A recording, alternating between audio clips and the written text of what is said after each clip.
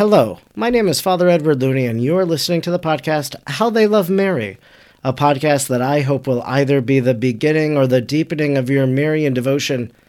During the Lenten season, there's lots of different projects that people put out there, and maybe you're already participating in some of them. I know Hallow has this 40-day challenge that people are doing, and there's always a lot of creative content being released around the season of Lent. And on today's episode, I want to bring you two different interviews that I've done. One with Anthony Kolenc about the Catholic teen fiction book or collective called Ashes, Visible and Invisible, and also a conversation with a filmmaker, Besong, who is going to be sharing about his own Marian project that he focused on that can draw us deeper into the mystery of Mary during the season of Lent. And so I'm very excited to have Besong joining me right now. And thanks so much for joining me today for this conversation. Thank you for having me. I am glad to be here. Well, Besong, tell me a little bit about yourself. So I know you because you reached out to me through Twitter. And so I know that you're a filmmaker, you're a father, a game designer, a Catholic, and a fellow sinner as well. That's your Twitter profile description. But tell me, where are you from and how did you get involved in filmmaking? Yeah, so I guess one of the running themes about me is that maybe I'm too many things at the same time. But in terms of filmmaking, I think it started with my love for animation as a kid. And I always used to draw these little cartoons in my textbooks instead of studying them. So that's where it started. I'll make these little cartoons and flip the pages, and you see these stick figures moving around and fighting. And that kind of just grew to a point where I knew my drawing ability had its limit.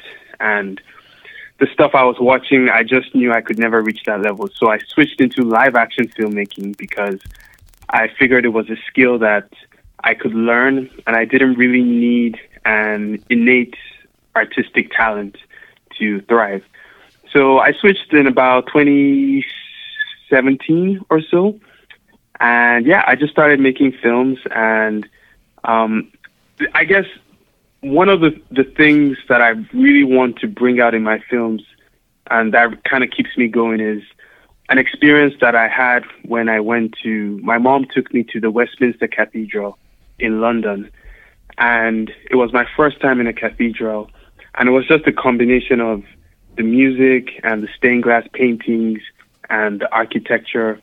It just created this atmosphere that has stuck with me since, I was 10 years old at the time. And I've always wanted to try to recreate that feeling in other people. So that's kind of like why I do what I do and how I got into filmmaking. Well, I love you saying the fact that, well, maybe I do too much. Like, I'm too many things, because that's my life too. Of course, principally, I'm a priest, a pastor of some parishes. But also, I'm a writer, so this whole interview today is kind of with you and this episode where I also have these other, this teen collective writing group and featuring their Lenten work. You know, it's kind of both my lives. So in terms of my hobbies, so I do a lot of writing, written several books, so I relate there. But I also recently hosted a documentary about roadside chapels in northeastern Wisconsin. And so I had a film friend of mine. He came out. He was the cinematographer. He served as the producer. I was the host, director, writer. It was really like a two-man show. So, we didn't have all the different gaffes or whatever for people working in the film industry. But so I've done a documentary myself, so I know what it's like. And we've shown our documentary at different film festivals. So we've competed at them and are very grateful, for the opportunity to share kind of this little aspect of Wisconsin. So you worked on a project now really about Mary and the Stations of the Cross. It's called Mary's Way of the Cross. It's a film project that you produced and directed. And I'm wondering, have you shared it with a wider audience? Did you submit it to film festivals? That's just kind of like an insider thing that I'm curious about. Yes. So, fortunately, I actually have our local film group. We have a film group here in Manitoba. It's called the Winnipeg Film Group, and I submitted it to one of their festivals, and they liked it so much that they actually picked it up, the short film version of it. So there's the long form version, which is an hour, and then there's the short form version, which is about 10 minutes. And so the 10-minute version is screening in film festivals. And that's what the Winnipeg Film Group has picked up for distribution to streaming platforms and in-flight entertainment and all that kind of stuff. So I was really, really, really excited about that. That a religious piece of work can have, wings to be put in place in bigger platforms. So I'm very grateful for that. Yeah, definitely. And that's kind of an interesting thing because, as you mentioned, it's a faith-based project. It's about the Blessed Virgin, the Way of the Cross. And one of the things that I've experienced as I've submitted this documentary about Catholic roadside shrines in northeastern Wisconsin is that I think sometimes there's been an anti-Catholic bias and like a film festival that we should have been selected for, because it's a Belgian-American project. So I would have assumed that maybe a Belgian film festival would have picked us up, but they didn't. Or even in the county where this is based out of, so in Door County, there's a film festival.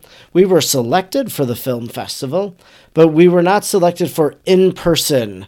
We were only selected for the virtual. And I was thinking about that myself, and I'm like, well, here I am. I live in Door County. It's a Door County project. I have a huge following of people in Door County that we could pack a theater for a showing, and we were selected for the virtual. And so as I thought about that and processed it, I wondered if it was partly because of that anti-Catholic bias. Maybe, they would think, oh, you're talking about Mary, you're talking about the saints, so, the Protestants who might be at the film festival might be offended. So I kind of understand that, I guess. But what has the reception been then as you show this and as maybe secular people are seeing this at the Manitoba Festival, for example? What are the reactions? The reactions have been, to my surprise, they've been great.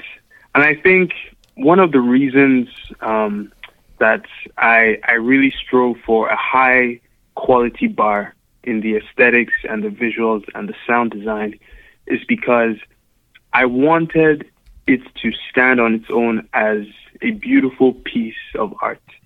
And, people go to cathedrals and they listen to Gregorian chants, non-Christians, non-Catholics.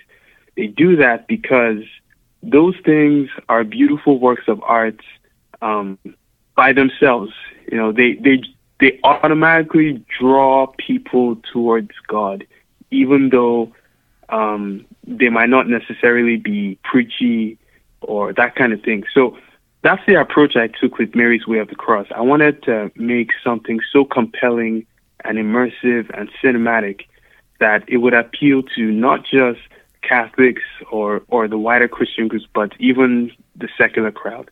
And the response I got from it's screened publicly in one film festival now. It's going to screen in DC at the Christian World Film Festival as well. But so far, the reaction has been pretty amazing. Everybody's been commenting on the visuals and the sound design and all that, the stuff that I really, really, really put a lot of work into. So I'm happy about it.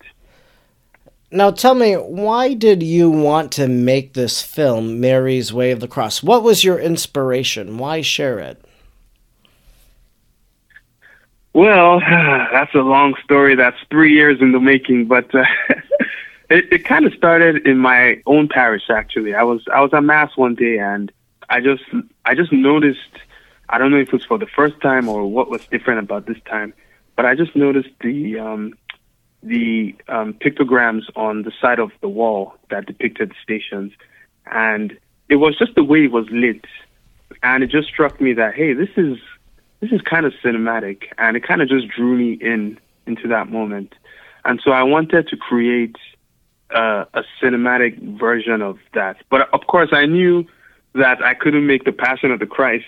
I couldn't make a historical drama. So I decided to make it as a psychological drama instead. And who best to dive into the reflective mindscape than our Blessed Mother? And so it was a very interesting challenge for me to go through the mind of the mother, to approach it through her eyes and her heart, and to see how she went through the entire ordeal. So that's kind of where it started from. And how did you go about shooting it now? So there are 14 stations of the cross. So do you go through each of the 14 stations? Do you have Veronica? Do you have Simon of Cyrene? And how does Mary then interplay as the other stations are unfolding? Yes. So what I did was I shot it as if we are inside the mindscape of Mary. So Mary is the only character in the entire film. And what I did was I shot each station in a different parish in my province. I repeated one station twice, my home parish. I kind of cheated there. But so we go through 13 different parishes in my province. And we see Mary in these mindscapes, where she has her lantern. Her lantern is the only source of light. And so she's just moving through these spaces and reflecting on the events that are happening in the outside world, which we don't get to see. We just hear the narration of the events that are happening.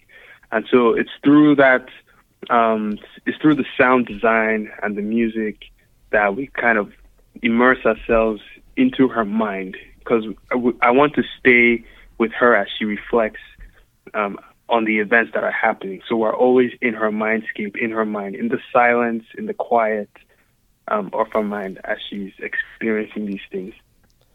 So let me get this right. So Mary doesn't speak in the film that you produced or directed, but Mary is there. She's unfolded in each mystery. She's holding the lantern. But then you have a narrator who's kind of leading the whole meditation? Yes, that is correct. And did you write the script then? Yes, so I wrote the script in a kind of rhyming structure. So it's a very simple, poetic rhyming scheme. And I kind of based it on a couple of things, including there is a Stations of the Cross book titled Marys of the Cross by Richard Fury. So that was kind of one of my main references. But I rewrote all the stations so that it could rhyme and have this sort of melodic tone to it. So it sounds more like poetry. Yeah, I'm just thinking here that, so if this is an hour-long production and there's 14 stations, yeah. You're spending about 3 minutes on each one of those stations? Exactly, yeah. And then there's, so between each station, there's an interlude where we hear the music. And so in each interlude, there's a symbol that forms on the screen as the cantor is singing. And each of those symbols are tied to the Blessed Mother in some way, shape, or form. So, for example, you might see a rose petal form on the screen. You might see a lily. There's some African symbols I included in there. And so we have 14 different symbols in each of the interludes between each station that forms on the screen. Now, I think one of the interesting and unique aspects of your film, Mary's Way of the Cross, focusing on the Stations of the Cross from Mary's perspective, is that Mary is cast as an African woman. Maybe, I don't know if the correct language would be to say African American or whatnot, so you can correct me there. But so we have kind of this unique portrayal. So why was that important to you? Because you're a Nigerian by ethnicity and living in Canada. So I'm sure that this somehow resonates with you and your cultural expression. Yeah. So, I mean, for me, the decision was kind of pretty straightforward. Typically, we express characters in our art according to the ethnicity of the artist. And our Catholic Church is super diverse worldwide. Mary is depicted in, as an Asian woman, as a European woman, Italian, mestizo, Mexican. So for me, it was just, if I'm going to depict Mary, she's going to be in sort of my own image, to put it that way. So it was kind of a pretty straightforward decision there. And following kind of in the tradition that all our great Catholic artists have done over the centuries, I kind of just wanted to make my own tiny little contribution. And on top of that, as far as the cinematic form goes, I don't think we have too many examples of a dark-skinned Mary. So I thought, hey, I'll just add my little touch there as well. So I know because I've spoken with Roma Downey, and she played Our Lady in, I think, the Bible, the miniseries that was on the History Channel. She went on and she directed a film called The Resurrection, or produced a film, The Resurrection, that was on Discovery Plus, and so they had a different Mary there. But she could really resonate and reflect about Mary in terms of having played her and having stood at the foot of the cross. She said something very beautiful to me one time, Roma did. She said that Mary stood at the foot of the cross so that Jesus could look down into the eyes of love. And that's something that she said that's always remained with me from that interview I did. But the young woman then that you have play Our Lady, what was that experience like for her? Did she share any of that, I guess, kind of the spiritual significance that it meant for her? Yes, absolutely. And one of the things I told her was, to just imagine herself, to put herself in Mary's shoes in the moments that it was happening. As a mother watching her son be tortured and killed. And so I tried to ground her into the reality of the events that were taking place. And so that really helped. That really helped a lot. And man, she's just an amazing actress. I mean, she brought, the entire 1 hour film, she's the only character on screen. And it's really up to her performance to immerse the viewer into those scenes, and I think she just did an incredible job. So I was very fortunate and lucky. I'm curious, Basong, a little bit about your own Marian devotion. So what comprises it, or what does your devotion to Our Lady look like? Because obviously to tell this story of the Way of the Cross from Mary's perspective meant that you had a love for Our Lady already in your life. So what does your own Marian devotion look like? Oh, that started way back when I was a kid with the rosary. And I'm not going to lie, I wasn't a huge fan when my mom used to walk us around the house in the evenings and we'll pray, 5 decades of the rosary. But it's one of those things that when you leave your home, it kind of sticks with you. It's always there in the background. And so I've kind of come around to liking, even loving it. And I don't pray all 15 decades the way my mom does. I mean, she's just a trooper. But the rosary is it. I've got one in my desk drawer, and every chance I get, I try to say a decade. So that's my go-to. Definitely, and of course, the Sorrowful Mysteries. You having done the Stations of the Cross now kind of makes the Sorrowful Mysteries a bit more alive in the perspective of Our Lady as well. So this project of yours, Mary's Way of the Cross, is available online, I believe, and people can purchase it, I believe. So can you just share how people can watch this cinematic presentation of the Stations of the Cross and really enter into the deep mystery of Mary and her suffering alongside Christ? Absolutely. So it's available on the website maryswayofthecross.com, and you can if you're an individual, it's $10 for a year, and you can watch it as many times as you want. If you're a parish, if you want to do some kind of public screening or host an event, it's also available on the site. It's $100, and you can share the login credentials with your parish or on your parish website or that kind of thing. So all the details are on the site. So as of right now, you have to pay for it. Do you ever envision that it'll be released widely on YouTube or on a platform? Yes, so I am hoping. I've submitted it to formed.org, which is available to many parishes. And so if it does get approved and if it does get on there, then it'll be much, much more widely available to parishes and their congregations to watch. So fingers crossed for that. Yeah, definitely. And I provide Formed to my parishioners. And, I know some people that work over there at the Augustine Institute, so maybe I'll put in a good word for you. Well, Basong, I'm so very grateful you reached out that you wanted to share Mary's Way of the Cross with my How They Love Mary audience.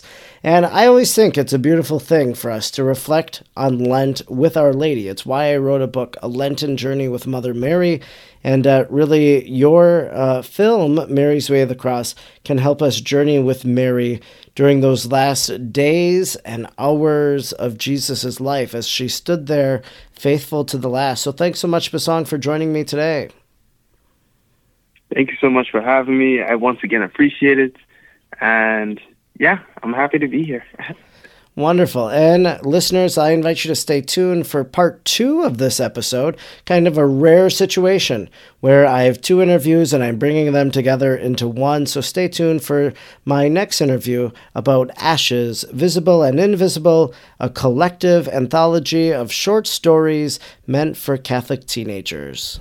Hey, everybody. It's Father Edward Looney here, and delighted today to be having a conversation, and it's quite appropriate for Catholic teens, called Ashes, Visible and Invisible. And today I'm speaking with one of the contributors, Anthony Kollink.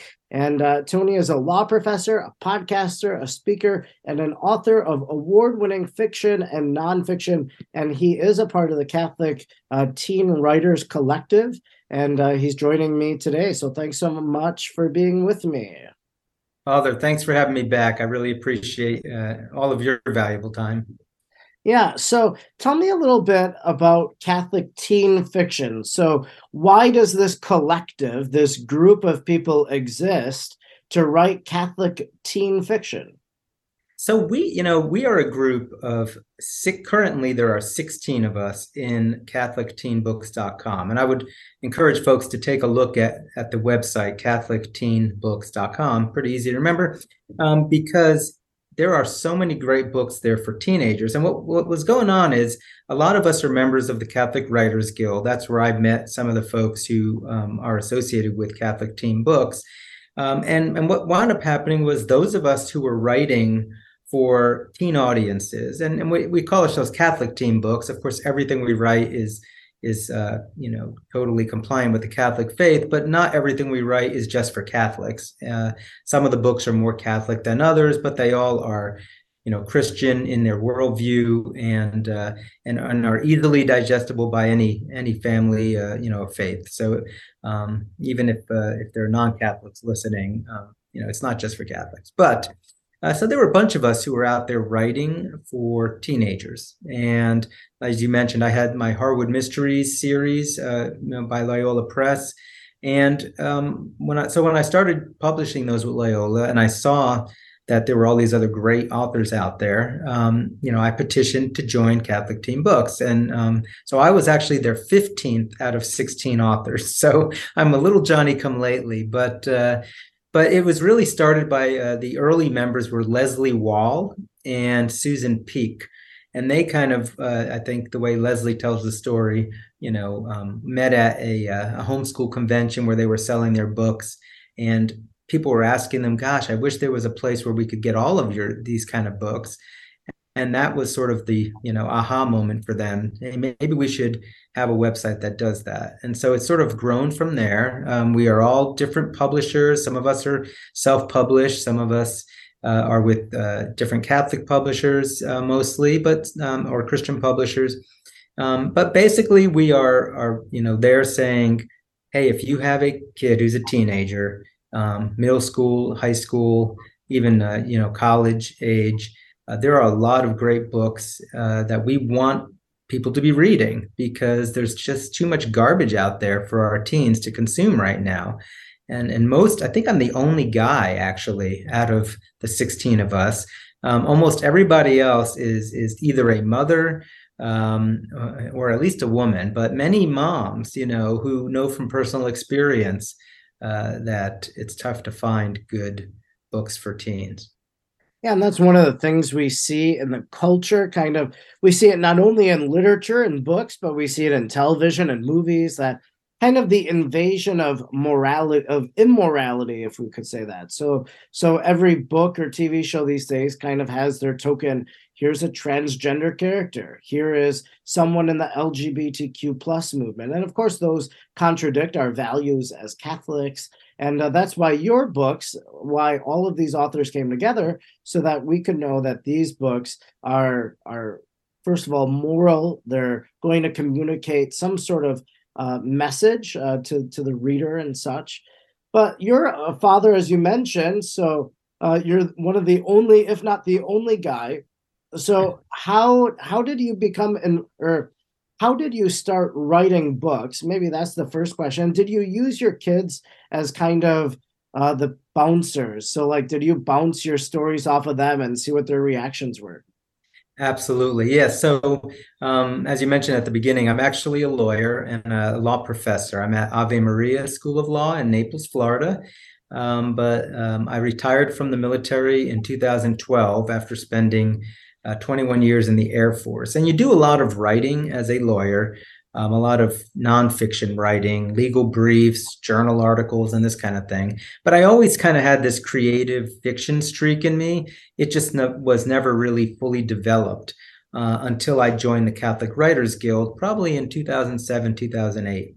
And it was at that same time that I was driving across the country with my kids. At that point, we might not have had all of them, maybe yeah, we did. We had all 5 of our kids at that point, and we were heading to Colorado, and we started talking. Especially, I had a conversation with my son, who was a teenager at that time, and my wife, and we were kind of saying, well, you know what? Wouldn't it be cool to write a book for teens that we wouldn't have to worry about, certain things, and what kind of book would we want to write? And so that's how I sort of got into the Harwood Mysteries, which takes place in 12th century England. And, it's kind of historical fiction, adventure, mystery. I was going for like a Harry Potter vibe with sort of a historical twist. But because it's set in the Middle Ages at a Benedictine abbey, there's also a lot of organic sort of, faith-based messages that just are naturally present in the environment. But yeah, to answer your question, my son was very instrumental in especially that first book, but really all the books. And even though he's much older than a teenager at this point, book 4 just released in October and book 5 is coming out in 2023. I still run every one of my books past him, and he gives me a lot of feedback because he's just a really smart guy, and he has a sense of storytelling.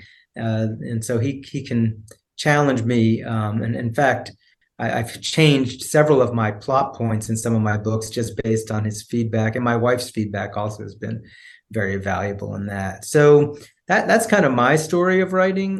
But each of the authors at Catholic Teen Books, I think has similar experiences where they, worked, because they were almost all parents of kids who were teenagers, and I think they all have that kind of teen input, if you will. Sure. Now, so there are these collective books, or maybe, as a scholar, I would call them anthologies. So they're different stories that are collected by different authors. And Ashes, Visible and Invisible is the latest release. It just came out here in 2023. Ashes, kind of Lenten theme. And so it's, speaks to us about the current situation, the time of the church that we're in. But there are other books in the collective as well. In fact, we'll have St. Patrick's Day coming up not too far in the future. And there's kind of the St. Patrick's Collective, if I'm not mistaken, and a few others. So just tell me about the collective and the anthologies in general. So I think these started before my time. There are 4 anthologies right now: Secrets, Gifts, Treasures, and Ashes. And each of them have the subtag Visible and Invisible, which, of course, we can get from the creed, or just this idea that there's more to the world than just what we see. There's also the spiritual world. So that's sort of the tagline in all of them. But Gifts actually sort of like an Advent Christmas set of anthology stories with a similar theme of that holiday season. I am not part of that one. Secrets was one where all of the anthology stories had to do with a secret of some sort being involved. So it was more thematic. Treasures is the one you mentioned. That was our most recent release before Ashes. I was part of that one, thankfully. And I think there were maybe 8 of us, 8 out of the 15 at that point, who contributed a story. And what we decided to do with that one, which was a lot of fun, is we started with St. Patrick himself, and we created a fictional relic that he touches.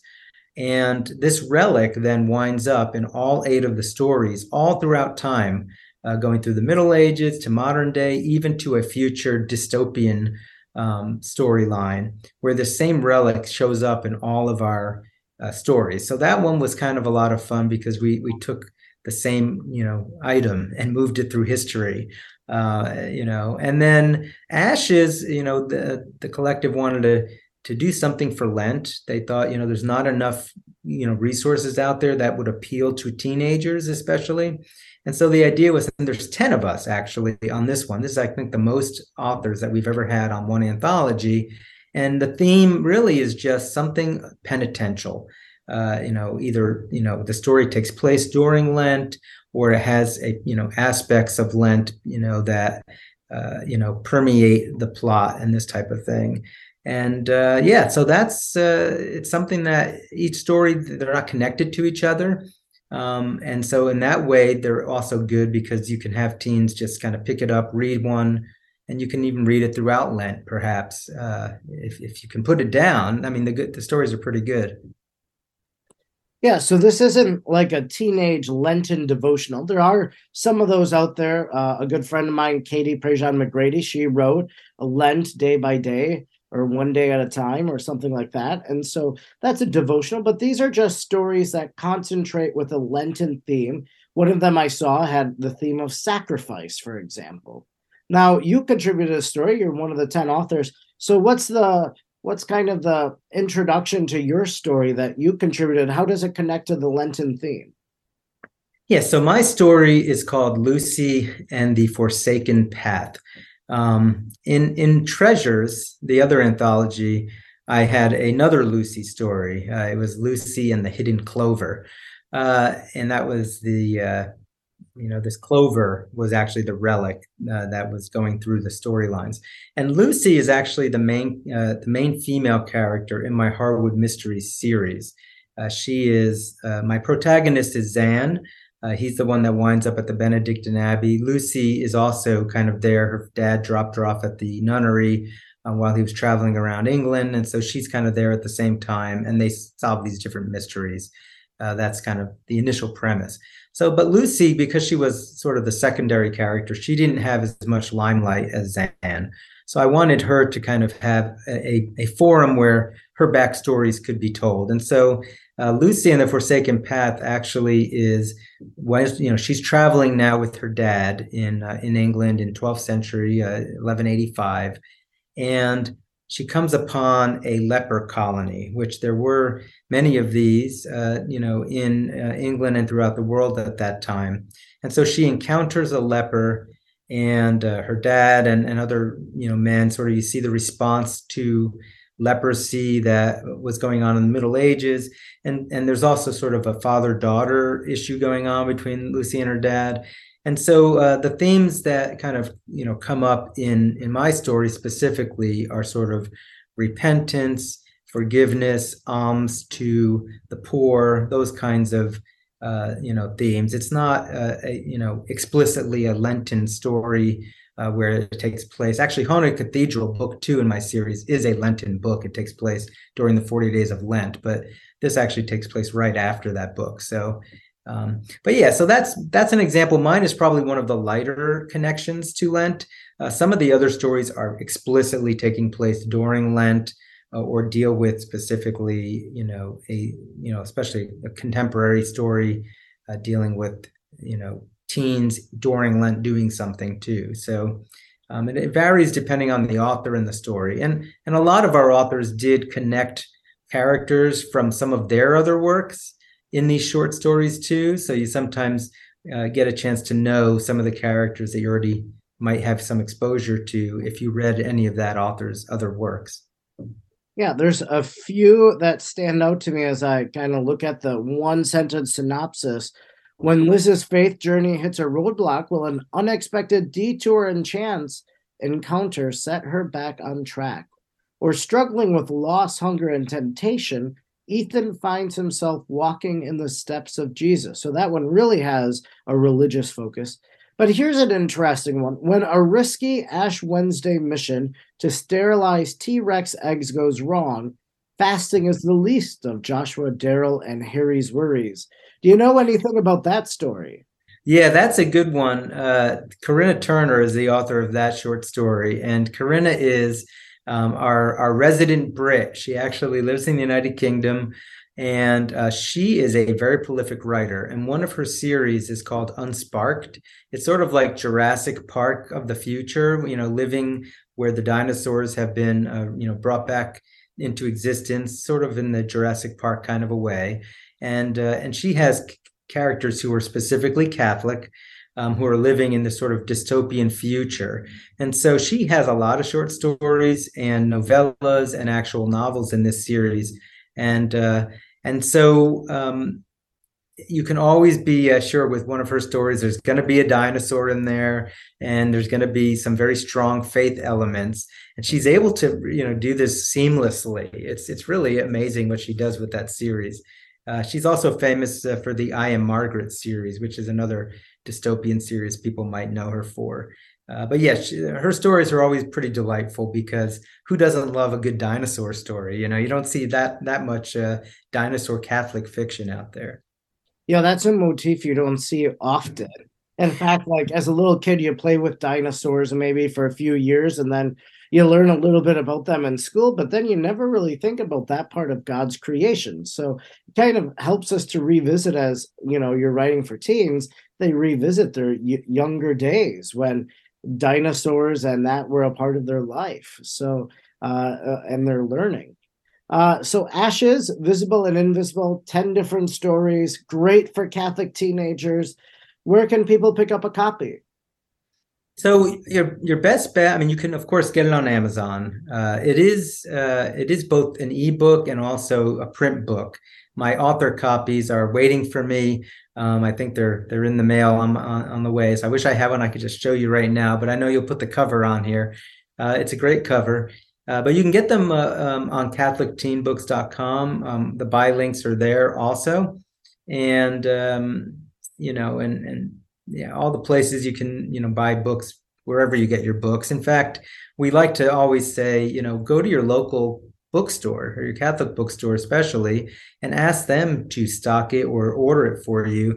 We do get a lot of business through Amazon, but we are all very cognizant of the fact that there's a lot of mom and pop independent bookstores and Catholic bookstores that are suffering because of Amazon being so popular. So if you have the option to go to your local store, we would first encourage you to do that. Yeah, and another option too is maybe ask your local library to carry it, because then Yes. that gets it into the library. Not only are you going to read it, but then hopefully it'll touch, someone else. So it could be a moment of evangelization and discovery for young people as well. So, well, this has been a delightful conversation about Ashes, Visible and Invisible, publication of Catholic Teen Books. You can learn more about it. I'll post a link so that you can head on over to their website and find all of these authors who are writing very wholesome books that will enrich your child's life. So thanks so much, Tony, for joining me today. Thank you, Father, for having me. God bless you.